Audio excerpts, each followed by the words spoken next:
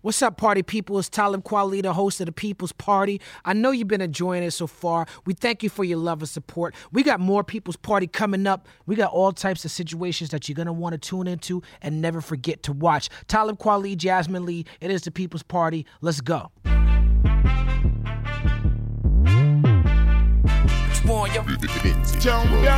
what we done started. Look at what we done started.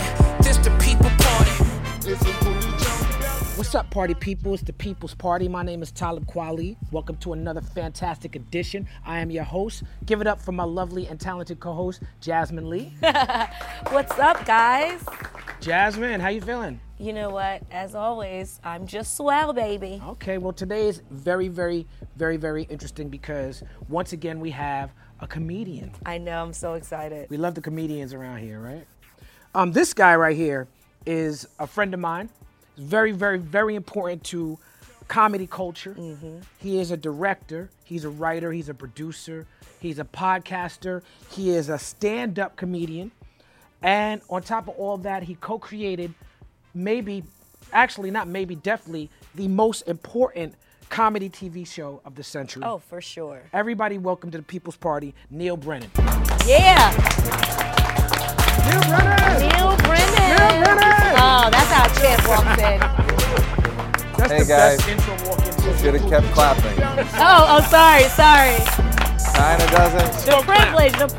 Kinda doesn't work. Nice. It's great to be here. I'm loving your skinny jeans. Thank you. They are Rick Owens. Shout out to Rick Owens. Shout out to Rick Owens. I wear skinny jeans. I wear Rick Owens shit, and you never compliment my Rick Owens gear. You know why? Because my next thing was going to be like, those look like I can fit them. Do you want to pass them over? And I can't fit your jeans, but next time I'll have your compliment. Yeah, they were. Do you buy expensive shit? Clothing, yes, I do. He's a I Libra, don't. Come on. Mm-hmm. And I was with Dave and Yassine in London, and That's why you got the Rick and Owens. I got, but I paid for them. Yeah, Like Yeah. I paid for it. I was like, I just felt like peer pressure. yeah. Like- Yassine is a big fan of Rick Owens. He sure is. And you know what's crazy about that? My first time overseas, Yassine wrote a song about it called Mr. Nigger. And it's a song, have you heard the song? No. It's a song about us getting arrested and having our stomachs searched by x-ray because they thought we had drugs in our stomach. Yeah. This is my first international experience in my life. Yeah. Right? And we do this European tour. And Yassine at this point had done a couple of TV shows, and he was making Cosby more. Mysteries. Yeah, Cosby Mysteries. Worked closely with Bill Cosby. Oh, that's right, absolutely. Spent a lot of time together socially. I'll let him speak on that. No, get him here. But I was doing shows with Yassine, and every day we were in London, he was buying Bally shoes because that's what Slick Rick wore. Yeah. And Slick Rick is his rap Slick hero. Rick. Sure. Right? And so I spent all of my show money on Bally's. Yeah. I came home with nothing to show besides 3 pairs of Bally's. That was something to show. Yeah, I guess I never ever wore not one pair of them shoes ever. I couldn't tell you where they are right now. I was just trying to keep up with the bays. How much did you make? How much were you guys making per? I think I don't remember how much each show was. I remember I had about $2,500 for myself to show for it. This was And were you excited to have $2,500, or were you I had never earned- excited to have it from rapping? I had never earned that amount. I'd never seen that amount of money. Is that when you first, like, London and Europe was the first time they Jared gave you was money? there. It was Jared. You was there. Jared's Yassine everywhere, cursed him baby. out in London about the hotel. Yeah, you're not happy. No, I was fine with it. I had never. Of course. It was Yassine your was first like, time. I do movies. I don't stay in places like this. This is rap shit. Yeah. He's like, this is rap shit. Yeah. They must treat rappers like they treat comedians when it comes to getting hotel rooms because it's crappy. Yeah, we have a lot of similarities between Crapola. us. I've stopped staying at bad places. Yeah, you have to. Where you rest your head is very important when you're on the road. People And don't you also understand that. you don't want it to feel like punishment, like you don't want it to feel like a cell, like and then you just do a show and then like go back and sit in a. And the worst part is hearing the people in the next room. Yeah. That's the saddest. But were they having good sex or bad sex? I wish it was sex. Oh. And I'm not going to say any more. Oh my God. Yeah. So. Yeah. But I don't. I also. Do you travel everywhere? I try to just go places I like I want to I go. go everywhere. Yeah. I'm the traveling man. I'm like Kane in Kung Fu. And you don't? Do you even remember where you are? I mean, My memory is actually getting better. interesting. Yeah, do because you I smoke think- weed? Yes, I do. Great. I think that what it is that I was ripping and running through my 20s and 30s, and in my 40s, it's like I appreciate things more. Yeah. Before I was like, I see pictures of myself, I'm like, who's that guy? Do you like I was being? there. I was hanging out with Jeremy Renner at like a Eyes Wide Shut party. When did that happen? Yeah, no, I'm with you. Where someone will go, we met before, and they Yeah. tell you, and you're like, I have no recollection of that. Yeah. And I should remember meeting you, Yeah. person. And they're like, we met, and I'm like, I don't like. That's why I don't like being too busy, because I can't remember anything. Like I don't like running around, and then I'm over here, and then I got to get to an opening, and it's Right. not fun. Right. Now I've definitely slowed down lately. This is how you can tell. I'm sitting down in a chair talking now. I do a lot more of this. Are you like I don't associate you with, not like with not working, but you don't seem No, like. he's working. I know you're working, but I don't associate you with like I got to go here, then I got to go here, and like grab a bag, like a mirror, or you know what I mean? I am like that. Are you? But I've learned how not to be like that more recently. But Yeah. certainly when we met back in the day, Yeah. like I was definitely that guy. Okay. Yeah, absolutely. I have really enjoyed the Three Mics. Thank you, sir. Oh, me too. Not just as a special, but just the concept of it. Thank you. It's a brilliant, bold piece of work. Thank you. One of my favorite things you said in it is that white people need to hang out with black people more, and that your white friends will sometimes, ask you questions about hanging out Yes. with your black friends. I, And, people think I'm lying. Like they ask me how do you have black friends? wow. White people really want. I told someone the other day, you know how there's like they'll find like a Amazonian tribe that's been like isolated.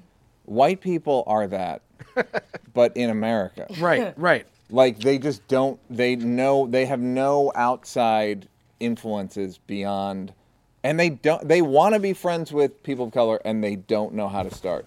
Right. And I don't know what to tell them. Because what do you? Sometimes a little over eager. Of course, and then it's like you smell a rat. If they feel like they're an undercover cop, it's like, no, I'm good. Like, how do you? It's impossible to develop a natural friendship with somebody unless you have proximity. And that's the great thing about comedy or any of this stuff is like we're all in the same. Right. We're all in the same like, room or Right. cell or whatever you want to call it. Like we're all just in the same space. So, that's how you make friendships. Not through, trying. Like Right. I'm gonna make. You can't It's make more a organic than that. Yeah, you don't pick a race Right. and then go like, I want that kind of friend. Like it Right. can't be. Some people don't, but that's very disingenuous. They don't want to have a friend, or they don't. No, they're- some people are like, I'm an Asian woman. You know. Oh, what I'm saying? Or yeah. I only date. I don't date. I only date this Outside type. I guess people do that around dating. Yeah. As the token white guy and your friends, and as you're talking about, you don't want to pick a race. Yeah. But are there any things that your black friends ask you as like the guru of white people friends? Because I'm always the token black girl. So. That is interesting. Well, the difference between being a white minority and a black minority is that black people have a lot of access to the white world, whereas white people have no access. We're immersed in it. Yeah, you're soaking in it. Right. Literally. Drowning. Yeah, in some cases drowning in it. So I'm trying to think of a good, like a thing that people don't. No, they're everywhere. White people are everywhere. So there's no novelty to it, and there's definitely no mystery to it. Right. That can go both ways. Like Right. in terms of, I always feel like if you go to school with white people, you're like better. It just demystifies white people in a way that can help you long term. Right. I went to school with white people. Oh. Were you rapping then or no? I was rapping. I was rapping all through high school. Great. I'm not going to ask you to rap. I know you said your white friends say that. I really only like degenerates rapping of any color. Okay. But I don't like when white people rap. I don't like that. It just makes me uncomfortable. So few are good at it. And Okay, there's a select few. And and- all of their names start Start with an E. E. That's something we've learned. yeah, you're not wrong. Yeah. I would put the Lonely Island in that group, actually. Okay. That's fine. That's black way of saying no. Okay. We should get That's black for no. White people, if you're watching. So Neil, you wrote for, and what's the name of the MTV show that you wrote for back in the day? Singled Out. Singled Out, right? Quality. And you wrote for All That. Wrote for All That, of and course. And you co-wrote Half Baked. Co-wrote Half Baked with Dave Chappelle, yeah. And so my friend MJ over there, she was like, I did not even know I was a fan of this guy. Is that happen to you often, where people are very familiar with things that you've worked on, but just didn't know they were your fan? Yeah, but I kind of won't shut the fuck up about it. So I do like kind of get those credits are so funny to me, like Singled Out and all that. All that holds a place. I'm a little too old for All That. I was 20 when I wrote there. So like I think Keenan was like 16. Listen. And I wasn't good at it, but I did last a whole season, the second season. But I was not good. But now it's funny that it kind of lasted or whatever. Like they brought it back and it struck a chord with a certain audience that's now growing up. Yes, and Keenan. I wrote a Keenan and Kel episode. I've never seen an episode of this show. You need to go into YouTube or something, because like All That was one of the reasons I wanted to be an actor. Oh my, like no. you said, yeah, you do. How'd you live life without All That? Ask me again. Do I? Okay. At least season 2. Okay. I barely got anything on. But it got so bad at one point. The exec producer said I should have fired you when I had a chance. How did the writers' room in All That go? Like, was it? It was me and 3 not older. They were older than me, but like just 3 dudes. Now, how did you meet Dave? I met him because I went to NYU. Oh, so dropped we're both out. NYU guys. Yeah, dropped out after I went a full year. And then I started working at a comedy club while I was there. So that was like 91, 92.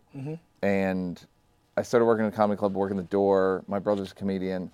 So I was hanging out at the club, and Dave was the only other guy who was my age. And he had moved from D.C. But he was like very advanced. It wasn't like for his age. Like he did a joke in high school that was like, is like a great joke. Right. So it's not one of those things where like, Nick Cannon did stand-up. It's not one of those like, so-and-so did stand-up when they were a kid. Like, it's good.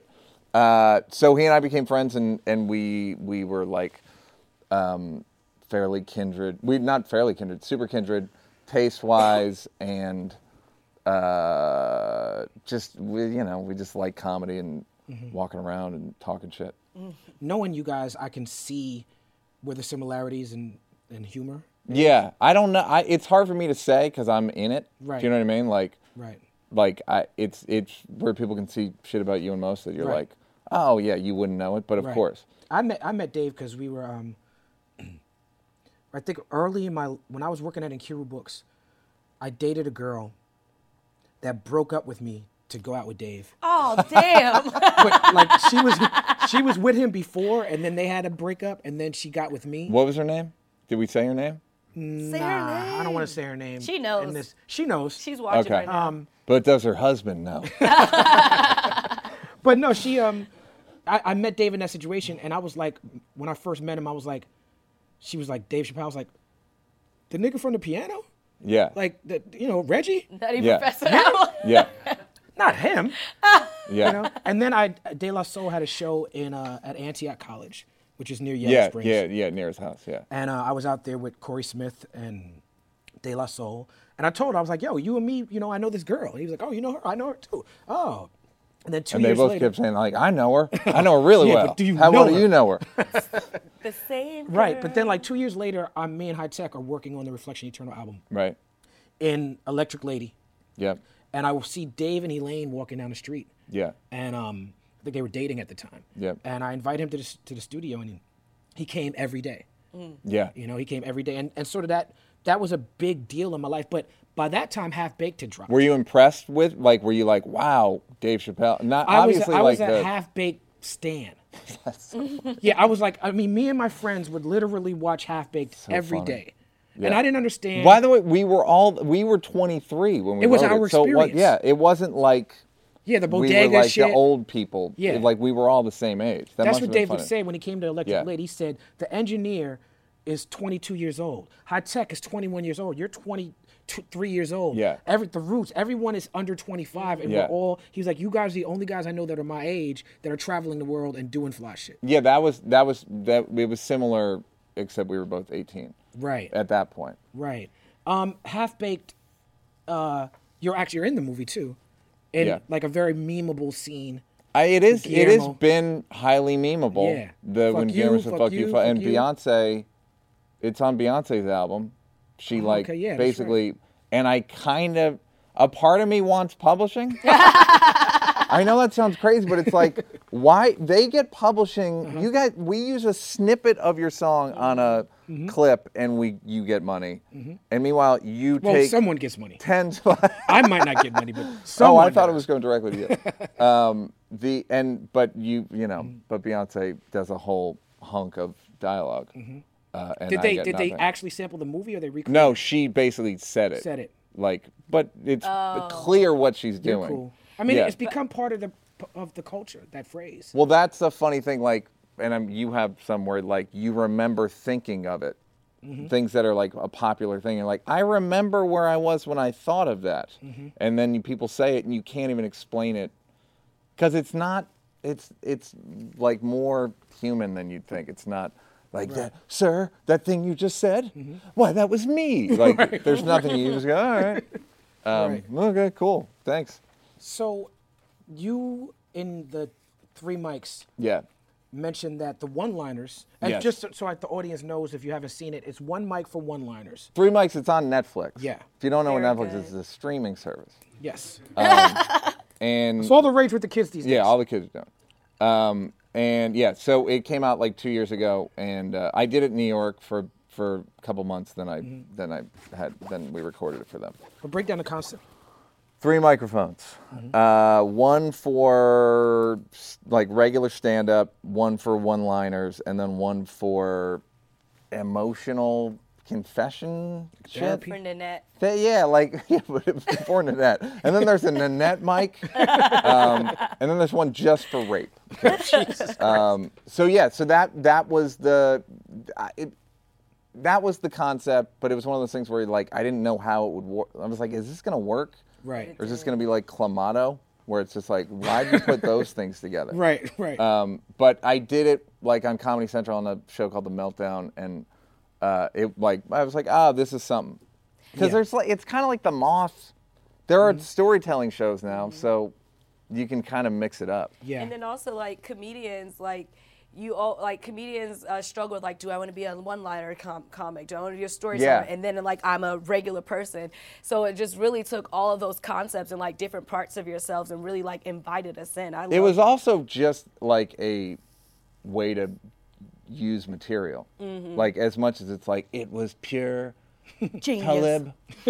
Can I tell you something? I was No, it inspired. it was I had stand-up, I had a bunch of one-liners from Twitter that I was doing nothing with. Right. And then I had a bunch of shit that I was like, I feel like that would be a good Mothy type thing. So you just put them together. So for comedy, Yeah. Twitter has not been kind to comedians. From I mean, it has and it hasn't. It's what I hear is that you have the people who like Louis before his bigger situation happened. Yeah. He got into trouble on Twitter and he Bigger or actually small? deleted his Twitter account because he was doing like a lot of comedians do, doing one-liners, Yeah. trying them out, and then people were like, what the fuck? Yeah. That happened to Amy. It happened Yeah. famously to Kevin. Yeah. It just keeps happening where comedians are like, I'm just trying shit out. Well, as Chappelle says, why would anyone tweet?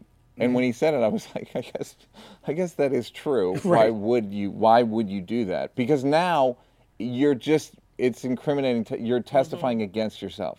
It's all admissible, and you're doing it for attention or likes or endorphins or whatever. And if you're Dave, it's like he has plenty of fame already, so he's not going to get better known. I personally haven't really gotten in trouble. And the people that they're all kind of grazing shots. It's stressful for probably 3 hours, and then you just it'll be all right. When they get mad at you for material or they get mad at you for trying a joke out or whatever, that I think is a actual problem. Right. And I'm doing a thing now a documentary about, if you can believe it, about comedy. Thank God. Somebody's finally doing a documentary about comedy. No, but it's like, it's about all this stuff, about all like comedy in the age of cancellation, and it's not about Cosby or Louis or people that actually like did sexual crimes. It's more about what is does it make a difference? Meaning, and one of my arguments is like, well, if Richard Pryor did brain surgery on white America and all that stuff, then the opposite's true. Then you can have a negative effect also. Right. And by the same token, I kind of think it's bullshit. Like, I kind of think it's like nothing. We're just talking. But but then blackface. There are people who thought blackface was cool. Hilarious, and at a certain point, I'm sure some decent white people and black people were like, enough with the blackface, and it was like some fucking snowflakes and all that shit. Right. But there are limits. I'm sure there were legitimately good anti-Semitic jokes in 1938. Yeah, but come to 2019. And then also, like, we were talking upstairs, because, like, you don't have to be racist to be funny, and you can say it sure racially... helps, though. Go ahead.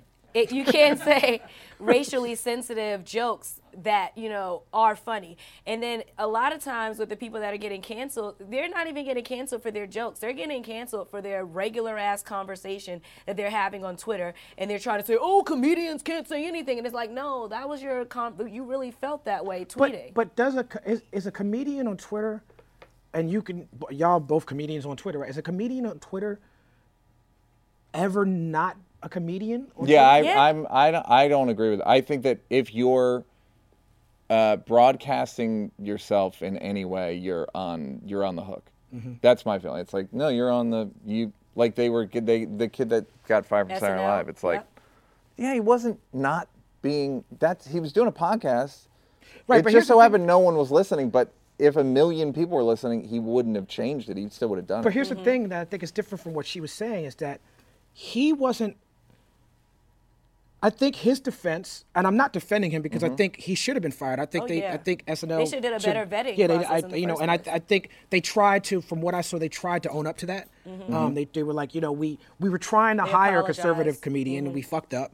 That guy was doing bits. He was doing things that in his mind he thought was funny. Yeah. And he was trying to be a comedian. He wasn't just, this is just me talking to my friends. He was trying to. Yeah, it wasn't. Hey, can we have a serious talk about the way Chinese people talk? Right. It was. They were making. He was trying to to do jokes. Yeah. And then not only that, he had been kicked out of other New York clubs and stuff like that because of his racist stand up and everything. So I don't even understand why people would be confused, and there were so many comics and older white guys, whatever, like, oh, we have your back, and it's like, this is NBC, like a show that everyone wants to watch and everyone needs to feel comfortable watching. To be fair, very liberal leftist show. Yeah, and you don't want to watch somebody that's going to be tackling political issues or sensitive issues if they're a freaking racist. No one would have written with him. That's the bigger problem, is he would have gone and then he would have been the culture of SNL. Yeah. Yeah, the writers stuff. Yeah. Here's a question for you. And this might be my left-leaning side. Yep. Are there funny conservative comedians? There are. Here's my feeling with funny conservative comedians. There's a guy, like, for instance, the one that pops into mind. Dennis Miller's obviously. I mean, he's an SNL vet. Right. I feel like he was funnier on SNL than he was funnier when he was liberal. Right. Or whatever he was in the 80s. Right. There's a guy named Nick DiPaolo who's a New York comic. Say that name again. Nick DiPaolo, and he has a special on YouTube. I've known him since I was 16, 17. He's like a real Boston angry white dude, right? And I watched his YouTube special, and I laughed a bunch of times. Right. Not agreeing with his politics. No, but there's that jokes. Aristotle quote, like, the sign of an intelligent man can entertain an idea without being overcome by it or whatever. Yeah, I'm sure conservative comedians who are funny exist. It's like, I just don't know. I've never seen. You have to take on the logic of, if you think Hillary Clinton is a goblin, then yes, that joke is funny. Right. I don't think she's a goblin or Right. whatever they That think was of her. still funny though. Yeah, Either no, way, I don't think she's a goblin either. Yeah, but like if you think, but I understand that if I can get into the logic of the joke, if the joke is still an effective joke, Right. even if I don't agree with you. Now you write for the Daily Show now with Trevor Noah. I just go every couple months and do it. Okay. Do it. You help out. I do a chat. I do what they call a chat. Oh, two of my Okay. Like homies a are on yeah. that. back Okay, and forth. so this is a question I have for you. When I was reading something where you talked about, you were doing an interview, and you talked about this idea that the John Olivers of the world and Sam Bees and people like that who do this brilliant, searing political comedy that, to be fair in this conversation, I'm a huge fan of that type of comedy and those people. Yep. I wake up in the morning and start my morning sometimes by watching old John Oliver stuff. Yeah. Because he's so thorough. Yeah. But you said that doing jokes about it, maybe, and I'm paraphrasing you, Yeah. may make you feel good, but does it really move the needle, and is it actual work? Should we be out there doing voter registration, marching, protesting? Yeah, I stand by that. It's like Donald Trump just got elected. There's 13 late night liberal shows. Right. Jon Stewart pointed Preach out it to the choir. when Jon Stewart retired, he said, "Fox is bigger than it was when I started." Right. It's like it doesn't work. Right. It's satisfying and it makes you feel good. The thing all liberals want, which is to feel good Warm and bad fuzzy. for yourself at the same time. Sadomasochist. Yeah, and so it's fun, but I don't think anyone's being persuaded. I don't, Right. you know what I mean? I could be wrong, but I think it's a really small margin of people that get persuaded by a TV show. They're already in that camp. Yeah, you're in the Yeah, camp. they're I watching don't if think they're interested. or- I mean, I'm guilty of that. And in case- I watch John Oliver and Sam B because they appeal to what, like John your Oliver. sensibility. Yeah, They John have the same Oliver, moral compass and the same That's right. sort of. They say the same things as Rachel Maddow, right? I don't watch Rachel Maddow that often. Yeah. I agree with her on damn near everything. Yeah. But I get a huge amount of joy watching John and Sam B because I'm laughing and I'm like, oh, they're so smart. Yep. And they put all the pieces together Yep. and they're saying what I want to say. Rachel Maddow, when I watch that, I just feel like, she's biased. And she's as biased as I am. I'm not judging her for it. Yeah. You know, she has the same biases that I have. Yeah. You know, but I watch her more judgmentally, like, she could have made that argument better. Yeah, You know? or like, is this news? Right. Are you just like happy that, you know, what does this really mean, this stage of the impeachment process? Like, Yes. is this really a thing that you were this excited about some a year ago? Well, that's what I said the other day when they were the new impeachment. And, You're like, it's really happening now. yeah, and, Are you and they're sure? You talking, just and wake I me go, up when they I- just talked for a year and a half, and they were wrong about everything. Right. So why anyone would again, I still watch it. I watched it then. I watch it now. But I don't know, and this speaks to the thing we talked about earlier about how effective is any of it. How Right. effective is a song? How effective is a joke? How Especially in this I think era where it's- this podcast is worth more to a lot of people than any song I can make. But Look, That's man, it. I don't know. Are you trying to get? Are you about to get killed? What's happening? No, I'm just saying that with streaming music, people have been trained to not spend money on music. Right. So people will just like, I'll put out a new album and it'll be fantastic, and my diehard fans will support it, and I can go on the road and perform it. Yeah. But I don't get the visceral reaction that I get from when I sit down and do these podcasts. People Yeah. are like, Wally, you're so good at talking. I'm like, I Well, rap that's real good too. that's what I know, but that's the what I like about podcasts is like we're good at talking. Yeah. So I'm happy to do it, and I'm happy. It's also a good opportunity to see people you haven't Yeah, seen in a while. absolutely. It is a weird catch up, and it get like, hey, make money, whatever. Get some makeup. You know, Some do a play Brows are tutorial. looking beautiful, yeah, you know, baby. So that is, I don't know what's more effective. I don't know if podcasts are changing people either. Right. I think they all are pretty effective, and it's like you can. But what do you think they're effective at? I think that when it comes to a podcast or a song, and depending on like streaming sites, you can just stumble upon a podcast that you probably wouldn't have listened to anyway, and then you can get more information. Same thing with music, because like most people are on Pandora or Spotify, it's like not an exact playlist. So a song can slide in there, and you're like, oh, what's this about? Oh no, but we're talking about about changing the world. Yeah, and with that's how it. exactly. So you hear the song, and then you want to do change, because sometimes people don't change because they don't know what's going on. I've never heard a song where I was like, I mean, since maybe hip hop, early '80s hip hop, I was like, wait a minute, these black people seem to be in trouble. I should maybe like reach out and like. I guess you're saying you had to already be there first. Yeah, like it seemed like it was the ground was laid, and then once some stimulus was like, all right, that'll lead to action. But I feel like I was predisposed. I don't know how many people are.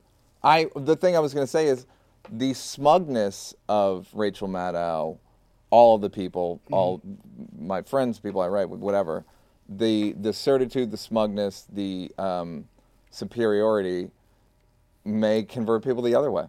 Because I honestly believe that a lot of Trump's appeal is just anti-elitism. But I agree that a lot of Trump's appeal is anti-elitism, but I also think that sometimes people can hide behind that, because the same point, absolutely. Right, the same point that you were just making to her, which I agree with, I feel like works both ways, because if you're someone who watches Rachel Maddow and thinks, I need to maybe vote for the GOP, you were already in that camp. You can't really. Oh, you're looking for an excuse. You can't really blame Rachel Maddow for that. Right? Agreed, but I do think that they feel left out. Yeah. They feel like fuck them. No, of course. And then it's what do you? That's my guttural reaction. But Right, let's have an intelligent conversation. It's a feeble excuse. It's a feeble excuse. It's also like, so you feel bad for yourself, so you're gonna join a racist regime, basically. And the reason I had that guttural reaction, that wasn't for you. No, that was like a reaction I get from racist trolls who will try that excuse out on me. Yeah. You know? Oh, that I have to. I would, but... no, people tell me all the time, Kweli, you're creating Nazis. You're creating racists by standing up to racism. Yeah. You know? But here's something that's interesting that ties into what we're talking about. When I was on tour with Macklemore in 2012, which is a whole shitstorm of cultural strangeness at that point in his career and mine. Did you... think about? Was it a difficult consideration to go on the road? Oh no, it was wonderful. His camp is wonderful. Oh, of course, yeah, wonderful. I believe that. I jumped at the opportunity. Okay, great. It was me and Big Crit. Great. You know, Macklemore is somebody who really loves hip hop, and when he had a star moment, he said, "I'm going to bring Talib Kweli and Big Crit and show my audience what I listen to," and I love him forever for that. But I guess the owner of the Texans' daughter was a huge fan. Gave him and Ryan Lewis some tickets to the game, a Thanksgiving game. We were in Houston. I had never been to a football game. I'm not a football fan or guy. Yeah. But I'm like, I'm in Texas. They love football. I should check this out. We have tickets, and we're going to be in the owner's box. We go to the owner's box, and we walk in, and they're expected to see Macklemore and Ryan Lewis. And they say, me and my ragtag crew of road pirates. Yeah. And I was not who they were expecting to see. Yeah. And the vibe in the owner's booth was very awkward. Yeah. And so we left quickly, and we just walked around the stadium. And after the game, I met some of the players. I took pictures on the field. It was fantastic. It was exciting. But I didn't enjoy like the footballness of it. There was like some black guy. You didn't like the human sacrifice part? No, I didn't like that. There was a black guy wearing a Texans. This really annoyed me more than it should have. He's wearing a Texans jersey tucked in. Oh my God. Tucked into his jeans with his belt buckled. No. I mean, that really annoyed me beyond. It should. And he's like pointing at the crowd from this big huge screen, like, "Are you ready for some football?" And I was like, "Oh, this is just smarmy." But I say all that to say that I'm not a football fan. And I jumped at the opportunity to experience going to a football game in Texas and being in the owner's box just because I wanted to see what that would be like. Yeah. Now we have Ellen, who is like the voice of a nation, right? And you worked with Ellen. Yes. And she and her and Portia, her lady, are invited by the daughter of Jerry Jones, is that his name? Yeah. To go to the Cowboys. Cowboys is like an institution, yep. right? So I'm about to wade into something controversial here, right? Being that I was in a similar situation as Ellen, and my politics align with Ellen on several things, I could see myself wandering into the owner's box and being seated next to someone I just do not agree with politically. Yeah. Right? Now, if I showed up For all that for free popcorn. right. If I showed up Maybe at a beer. that situation, that Texans game, Yeah. and George Bush was sitting there, Yep. I'd leave. But I'm not Ellen. I'm not like the voice of a nation Right. on daytime yeah. television. Yeah, it's like I'm talking probably you know what pro-black it's similar underground to? rapper. You know what it's similar to? Botham Jean's brother Yeah. hugging the woman. Yeah. Oh, that was. They made the I- conversation about obviously, black forgiveness yeah. instead of about what she did. Yeah, and and I talked about this on my podcast, How Neil Feel, that it's the expectation of black mercy and black dignity and black. I watched it and I was like, oh, the Christianity really fucking worked on black people. Right, and that's a lot of black people in the South. kinda They disgusting. vote Republican solely because Republicans present themselves as the party of Christianity. Yeah, and it just feels like, oh, they got duped. They just got they're it's fealty to white people. It's not, and it's held up as Jesus, but it's That's right. like, no, this is about white control and have mercy on a shitty person. Again, I'm kind of overstating, but you know what I mean. Like, I as a black person, you must be like, and watching. That's exactly it, what I did I've as a been black waiting person. to like. I feel like in both situations with Ellen and the brother, it's kind of different or whatever, but still the same because in both situations, we wanted Ellen to be captain of the gays and we wanted Dude's brother to be captain of the blacks. As captain of the blacks, under no circumstances. I'm captain of the blacks, by the way. Oh, I thought it was Jay-Z. I'm sorry, Tyler. As captain of the blacks, there's no way that it's acceptable for you to hug this woman that just killed your brother, especially when more times than not police officers don't get any time at all when it comes to committing their crimes, and everybody put that weight on him instead of just letting him grieve the way he wanted to grieve. Would I have hugged the lady? No. Do I agree with hugging the lady? No. But that's how he wanted to grieve, so you have to let him do it. That's With similar to Ellen, the Ellen Yeah, situation. with Ellen, it's the same thing. It's like because she's gay and because she's supposed to stand for Democrats or like captain of the gays. She just or in whatever. her explanation, she describes herself as a gay Hollywood liberal. Yeah, but she didn't. She in that instance, she just wanted to enjoy the game. She didn't Right. want to have to be an activist or stand up and take a stand. Well, or whatever. And that's another thing which is funny. Like, do I always have to be my identity? Some people say yes, and that's the criticism. The criticism is that I've seen, that I've been paying attention Yeah. to, and I'm sensitive to it, that the celebrities enable people like George Bush, who people are like, he's an imperialist, he's a war criminal. Yeah. People who genuinely feel this way, and they feel like Ellen in that moment should have represented what her political identity is. Ellen felt like in that moment she didn't have to. To me, it's a very fine line. If I was Ellen, and I'm not, Ellen is a whole different type of entertainer than I am. Yep. If I were Ellen and I was in that situation, I probably would. You might have seen a shot of me, like maybe Telling having them polite off. conversation. I would not have done the selfie. Yeah. The selfie, I think, to me, that's where I take issue with her. I didn't like the selfie. That's too far. That was too far for me personally. Yeah. But I do also feel like that's her decision to make in that situation. Well, it's also the assumption that any of us know what Botham Jean's brother should do, or the judge should do, or Ellen should do. I don't know. the judge, know. I feel like, is pretty clear. I feel like the judge That's not your definitely overstepped bounds. Oh, yeah. Yeah, For 'cause I sure. feel like She had her explanation. I didn't click Right. on it, but It doesn't matter I'm because- betting it was because I'm brainwashed by Christianity. right. But I don't know. I don't presume to know what the best thing. Everyone, thanks to these devices, we're all judge and jury, and we get to decide. I know what the punishment should be, and I know. I don't know. I don't know. It's the thing of the argument, like Christianity caused more wars than any. right. Maybe. I don't know. It also prevented people from cheating on their wife. It works both ways. Yeah. So I don't know what Ellen should have done. I don't know what the Homeboy should. I just don't know what they. For me, I think the metric is the people who complain about it.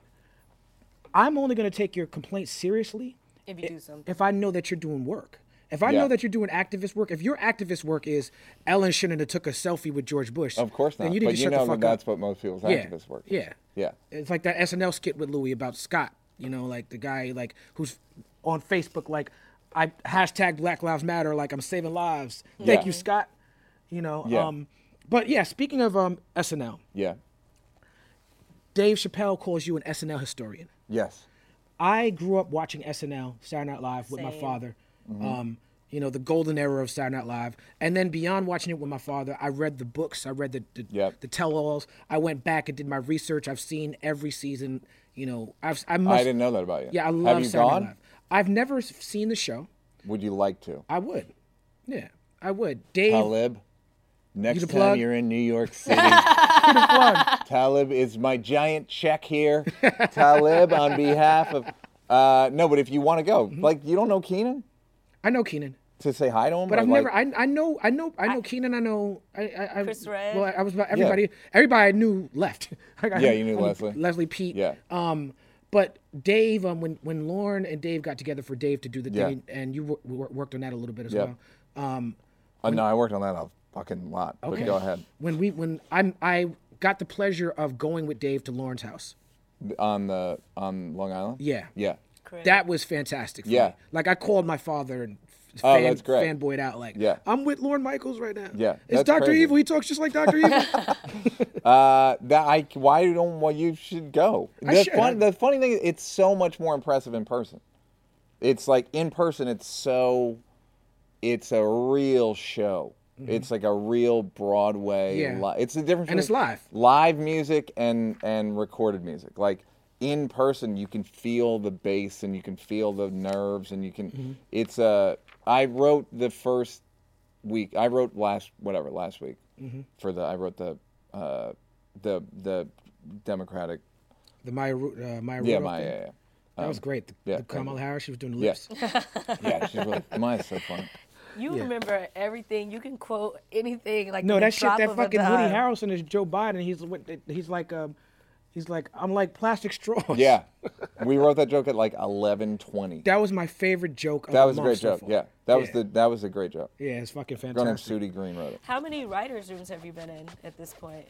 I don't.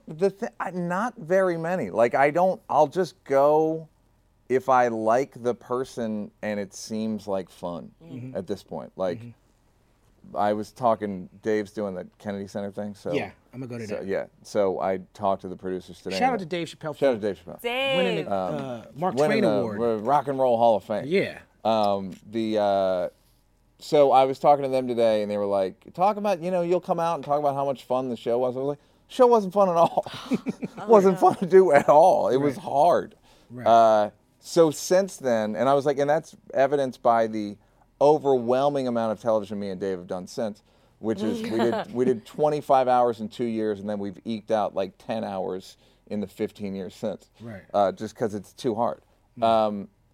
So I just do people that I'm friends with, or people that I like. Ellen, I didn't really know, and she saw 3 mics, and we hit it off. Okay. And That was a so great special, too. Yeah, thank you. So like I worked with. It's people I like. I don't want to spend time with The Rock or Dave or Seth Meyers or Trevor or like people that I have existing relationships with. Then I will.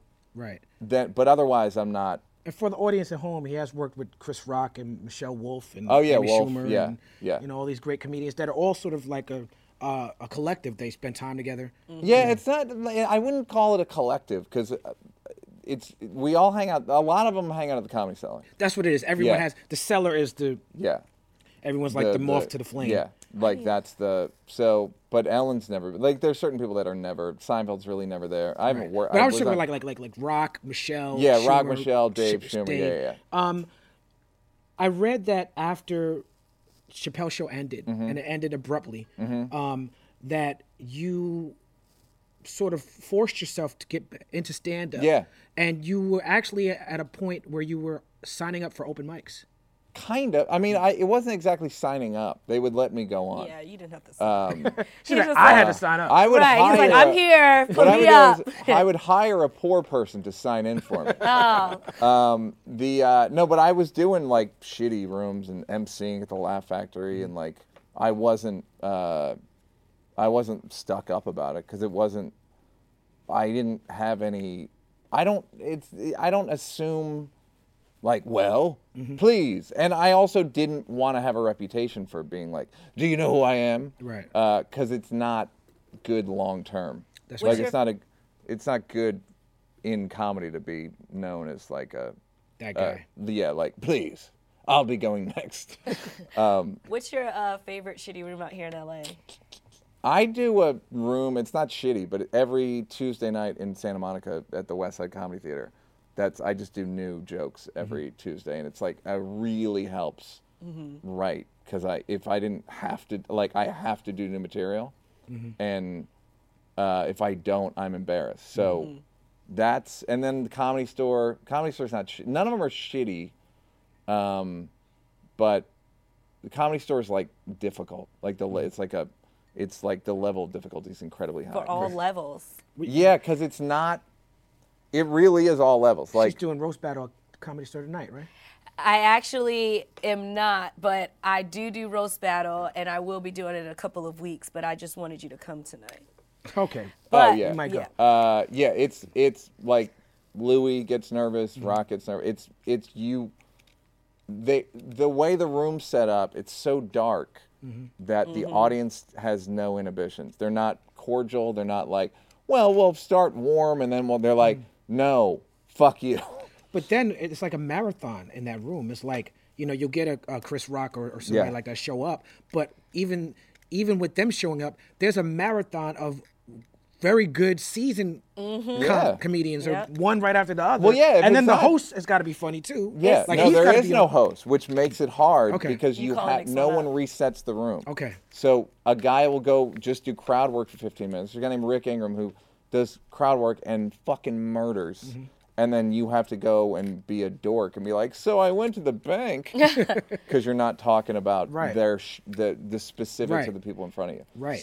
It's a very, very difficult room, and it took me a long time to get past there. After like I didn't have like a glide path. It wasn't like, please, right this way. And for it was no like one. people were like kind of against me because it's like you think you're Right. and then black people kind of thought I was racist because it seemed racist. I like The that way answer. the show ended seemed racist. You're even one though of it the wasn't. rare comedians, Yeah. and there's George Carlin, there's Yeah. Bill Burr. Yep. There's certain guys who will do jokes about black people. And the reason I say that they're brave is because you're not going to land all of them. And like you're a very, very intelligent, fantastic comedian. I'm not going to say you don't go out your way, but you don't shy away from doing jokes about race and jokes about black people. And like sometimes they're going to sting and hit in a way that someone's going to be like, that's racist. Somebody said a black comic said one time, they're like, I love watching you do black rooms because when you go on, they fucking hate you. At first.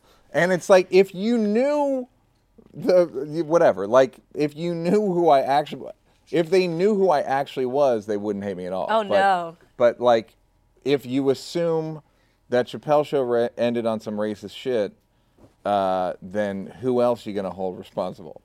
Do people You know what I mean? sometimes treat you like you're the guy who Yeah. was Yes. fighting with Dave? Yes. And because the bigger issue was, and you know this is, you've had a charismatic partner in the past. A couple. People can't believe that you would be mad at him, or you would disagree with him, or you would fight with him. And it's like, that's actually proof of not racism, that I can openly fight with my friend, and like, it's easy for me to say race has nothing to do with it, but I would venture to say it has very little. It has as little as it possibly could. I'll say that. But people don't like someone that they really like, they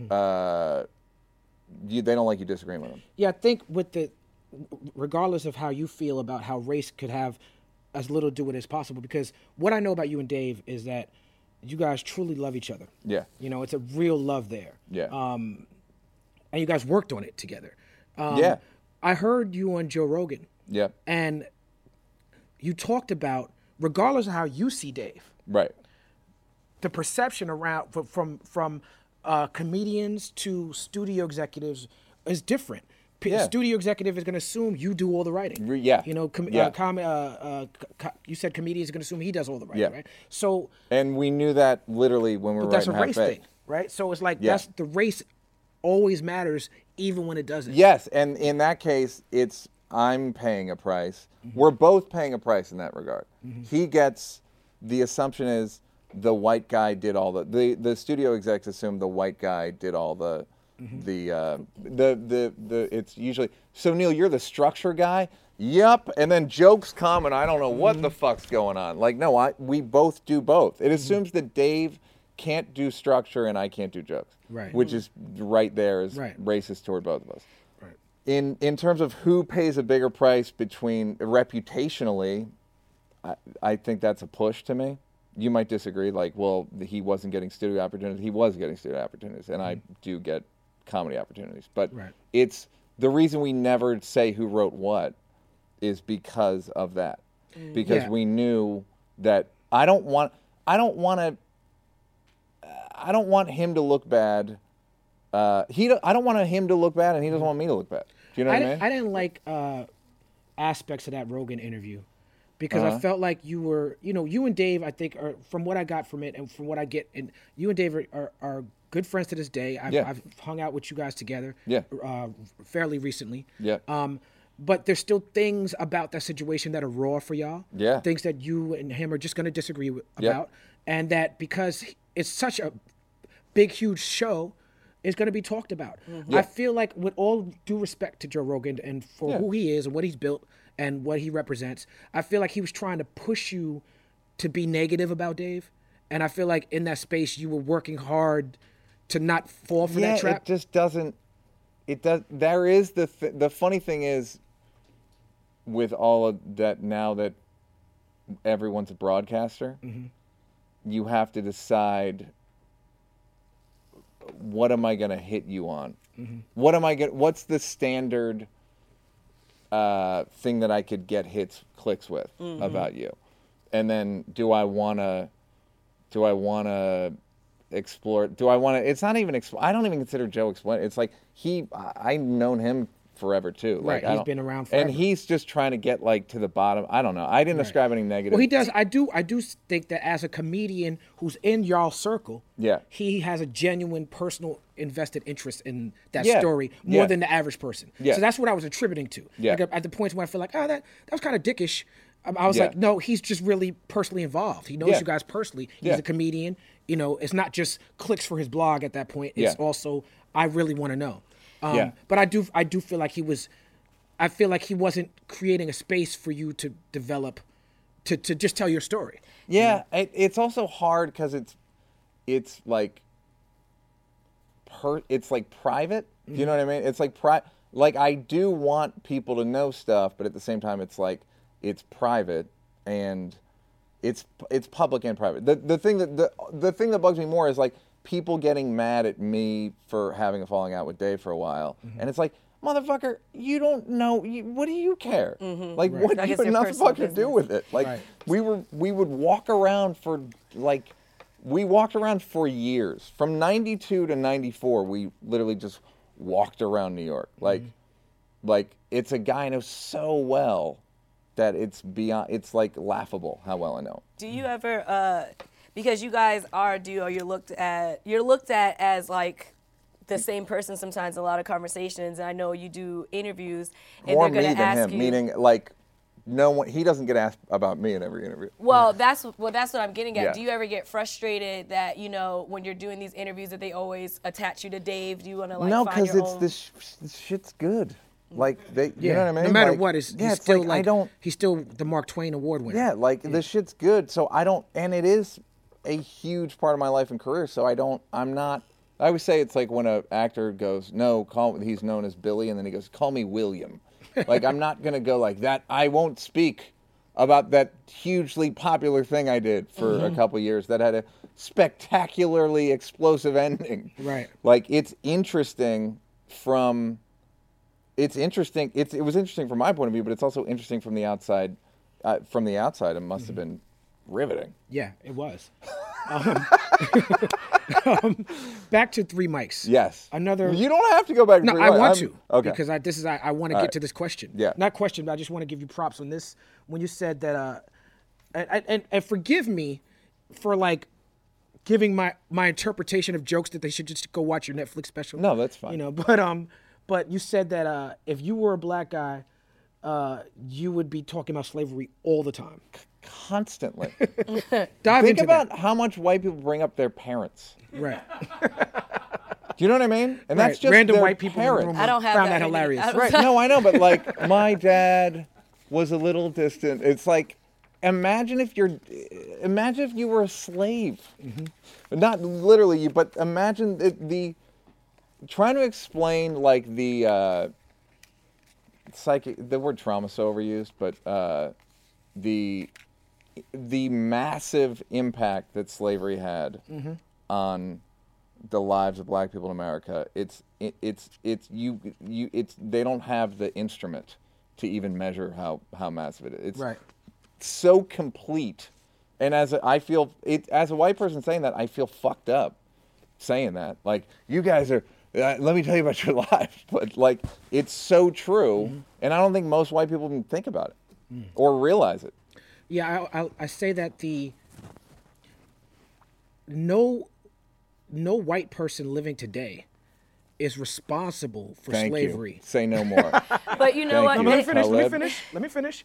No white person living today is responsible, but every single white person benefits from slavery, whether you're responsible or not. So it's not whether I'm not blaming you for it, but you still have to accept responsibility because you benefit from it. Every black person, no black person in America, well, not no black person, most black people in America are not slaves, Right. but every single black person in America bears the scars of slavery. Oh, yeah. And so this country was built on that. Like, America's built, it's woven into the fabric of everything we do. The Yeah. top 1% is 96% white on purpose. Yeah. And so these things cannot be ignored when we have these conversations about Even the funny thing is, you say on purpose, and I'm sure like defensive white people.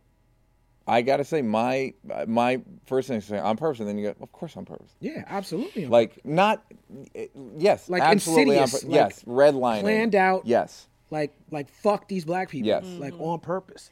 It's so crazy that you said, you know, specifically, I don't want to tell you guys about, you know, your past or whatever. But when I was doing the historical roast, I was standing in for Harriet Tubman.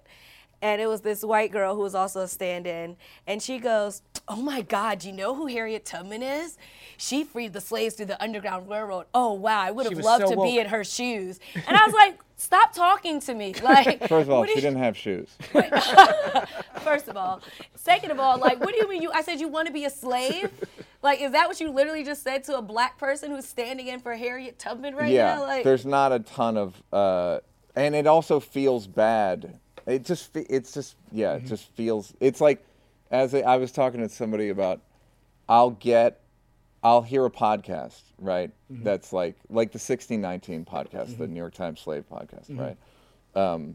And I'm like, should I send this to? It's like, okay, you know that the famous lynching photo from Indiana. There was a third black person who they let go. There's a radio interview with them. It was on this podcast called Radio Diaries. Okay. So I hear it. It's riveting, but it's the banality of evil thing where it's so common that they're all just talk. They interview the white people. They interview him. Everyone's just like, yeah. Then we got in some rope, and you're like, it's crazy. So I have it, and I'm like, should I send this to Dave and Rock and Charlemagne and guys I'm actually friends with, or do I let it go? Do I just like let them go, let them have a good day, or do I? It is interesting, and they would benefit from hearing it, But is it a bummer to Be reminded. Did you see Bill Burr's latest thing? Yeah. This part where he talks about watching Elvis with his wife. Uh-huh. He's never quite waded into the race thing in that way Yeah. before. Yes. I thought that was very interesting for him because I'm hearing bits of that in what you're saying. Yeah. When he's talking about, he's like, I'm hearing my wife huff and puff, and I'm like, my whiteness must have blinded me to some racism I didn't see. Yeah. You Yeah. know? And I don't, and it wasn't even, it's more about, it's like when where there were a lot of, in the 80s, there were a lot of white songs about heroic black people. Mm-hmm. Like U2 had the song and Biko and all that. And Right. like, is that, there's some. Hurricane. Yeah, exactly. Who Hurricane, knew like. that's what they were talking There's like a genre of that where it's like, is there a level of condescension? As the white person, I don't know. It's like, is it condescending to bring up? Is it a show of like compassion? Is it a show of heroism? I think it's got to be like a consistency thing. Like if you're the type of guy that forwards links to people, I am. Yeah. then it's perfectly within your wheelhouse to be Yeah. doing that. Mm-hmm. Yeah. But if you're just doing it to get like woke points, Oh that's no, I see-through. wasn't about woke. Yeah. It's not about woke points. Right. It's literally like this interview's fucking. Yeah, but if you're that guy, then Yeah. you have a duty to share that information. Oh shit, It got serious. dude.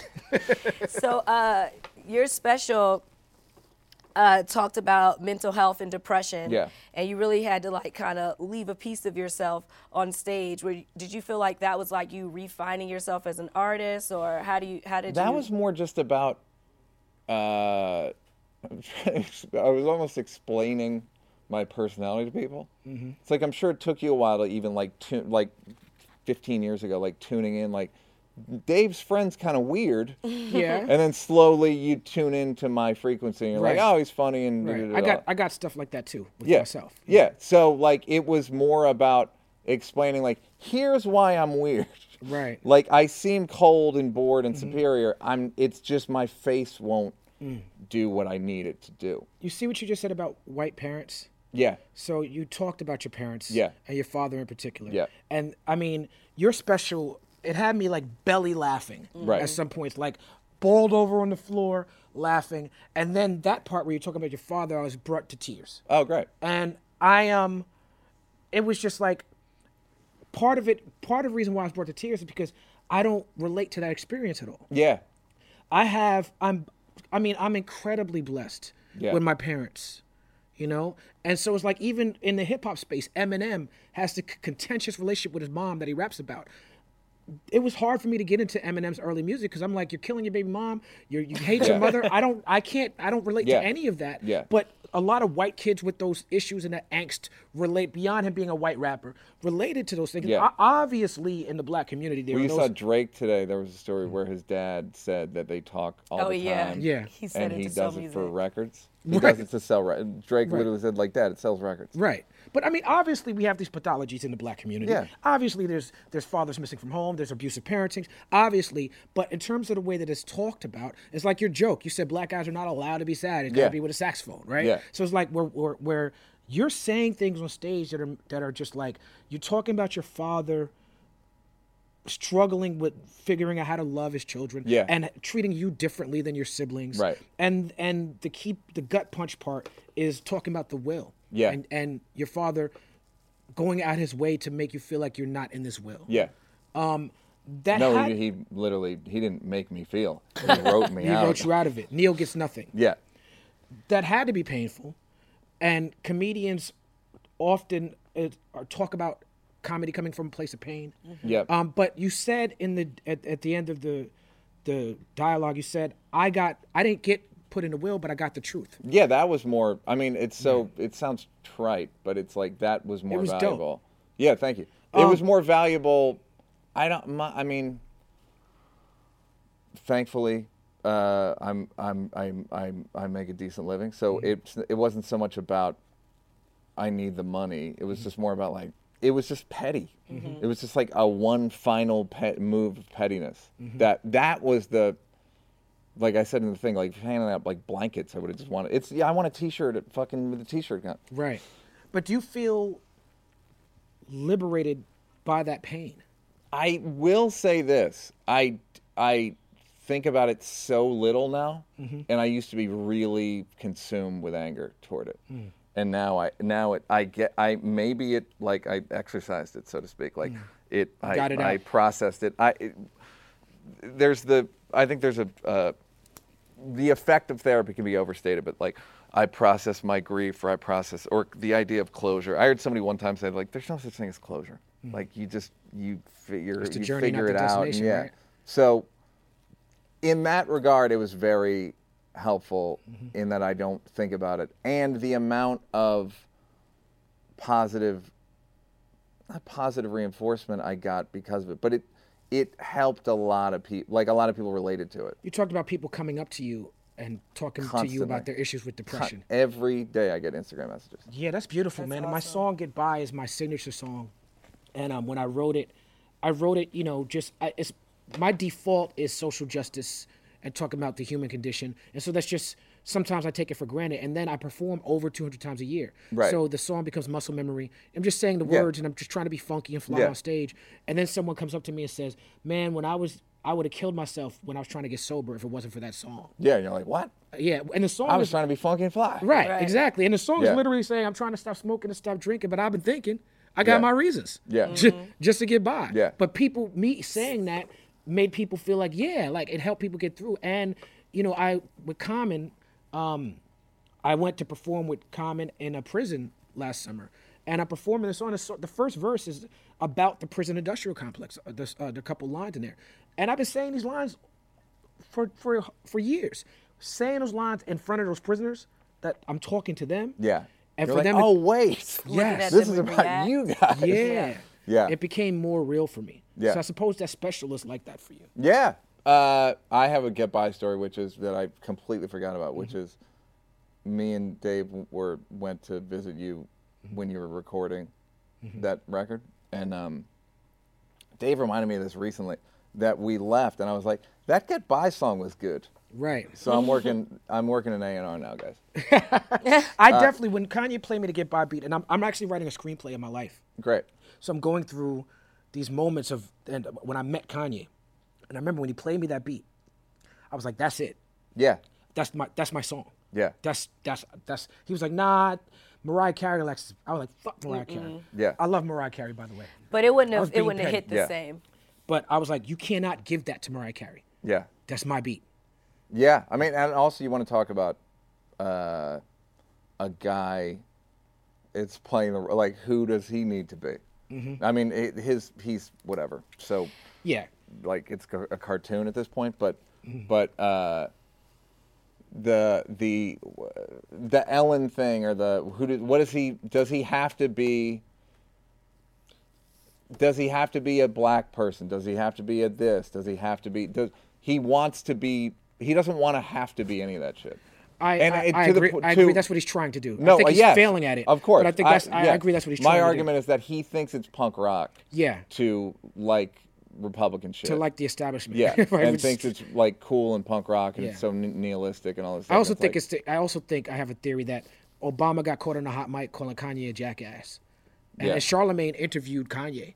And Yeah. Kanye said in the Charlemagne interview, Obama didn't like me. Trump likes me.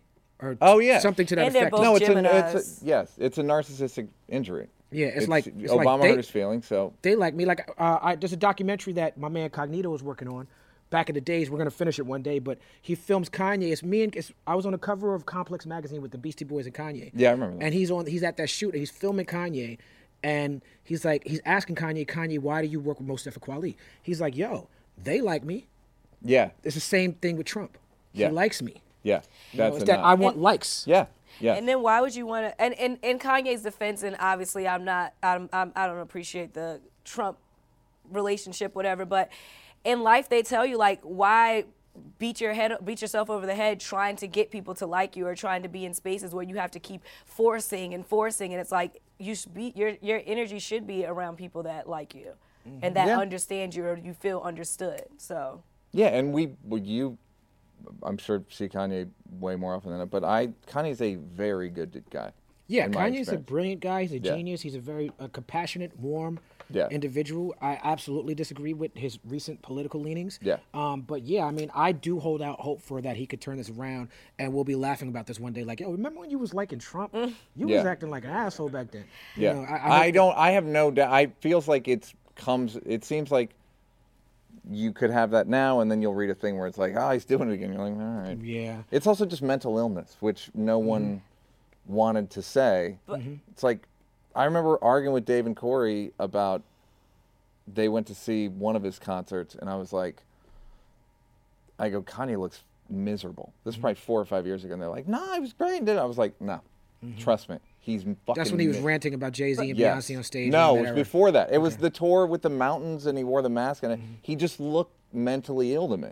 And they were like, "You were dead right." I was like, "Yeah, I know. I'm not gonna call it out." But I don't think that his relationship with Trump and some of his views are due to mental illness. And I think that's like one of the things that he wanted to make apparent. Like, even though, he is dealing with his stuff, like some things are just his views, and that's just what it is. I don't think he knows enough.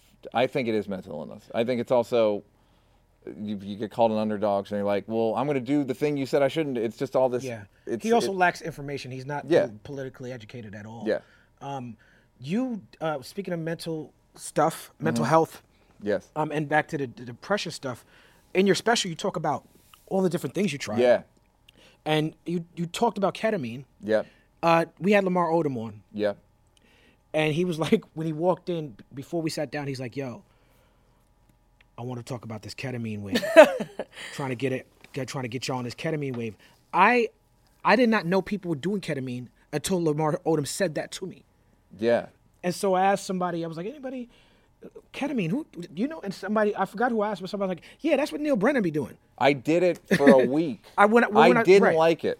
It didn't work for me. You said that in a special. Yeah. You said you I know didn't like it. people somehow think I did, though. It's just one of those like telephone things where like the thing I liked was the TMS, the magnet thing. But I did not like ketamine. It just put me out. It wasn't enjoyable.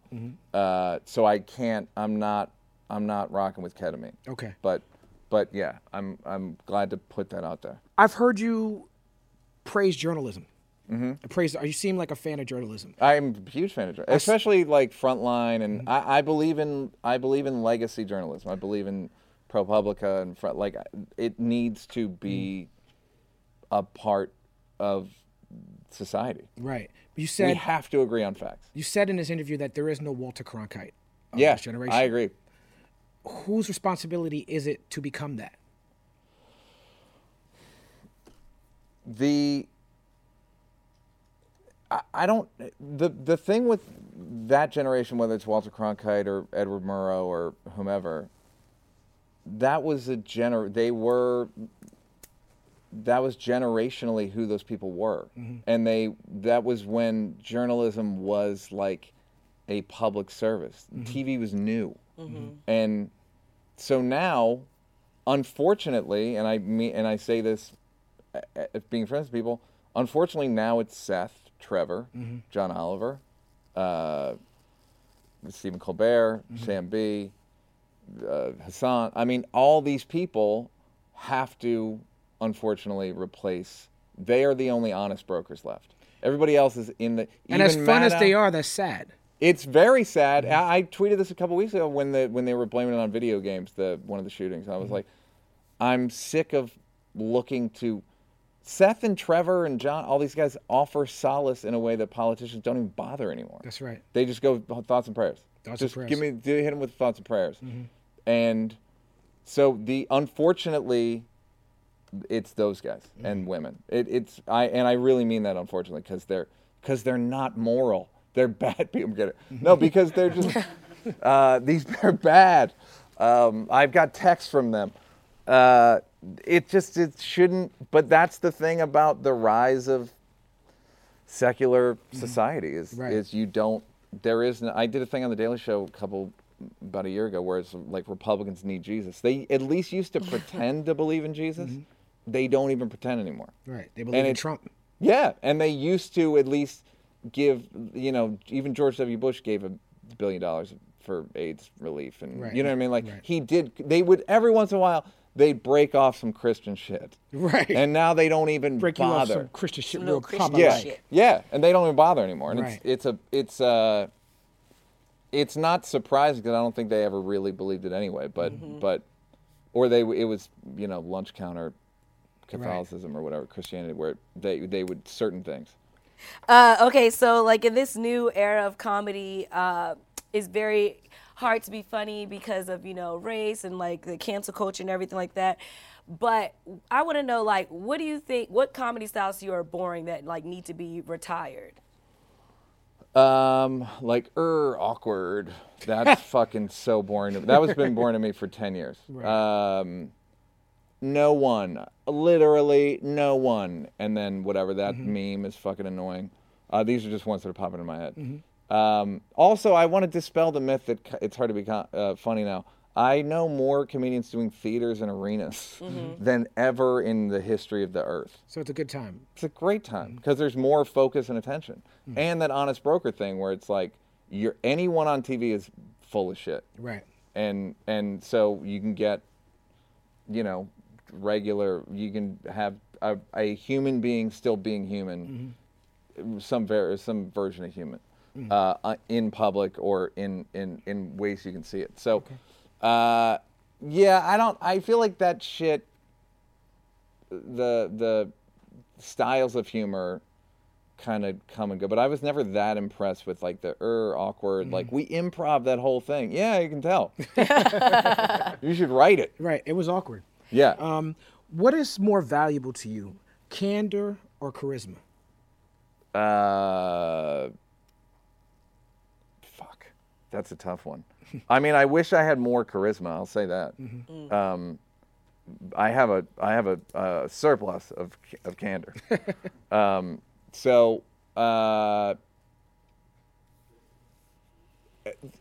Charisma's more valuable to the audience. Okay. I'll say that. Candor's more valuable to the streets. Ladies and gentlemen, Neil Brennan. And the same walkout.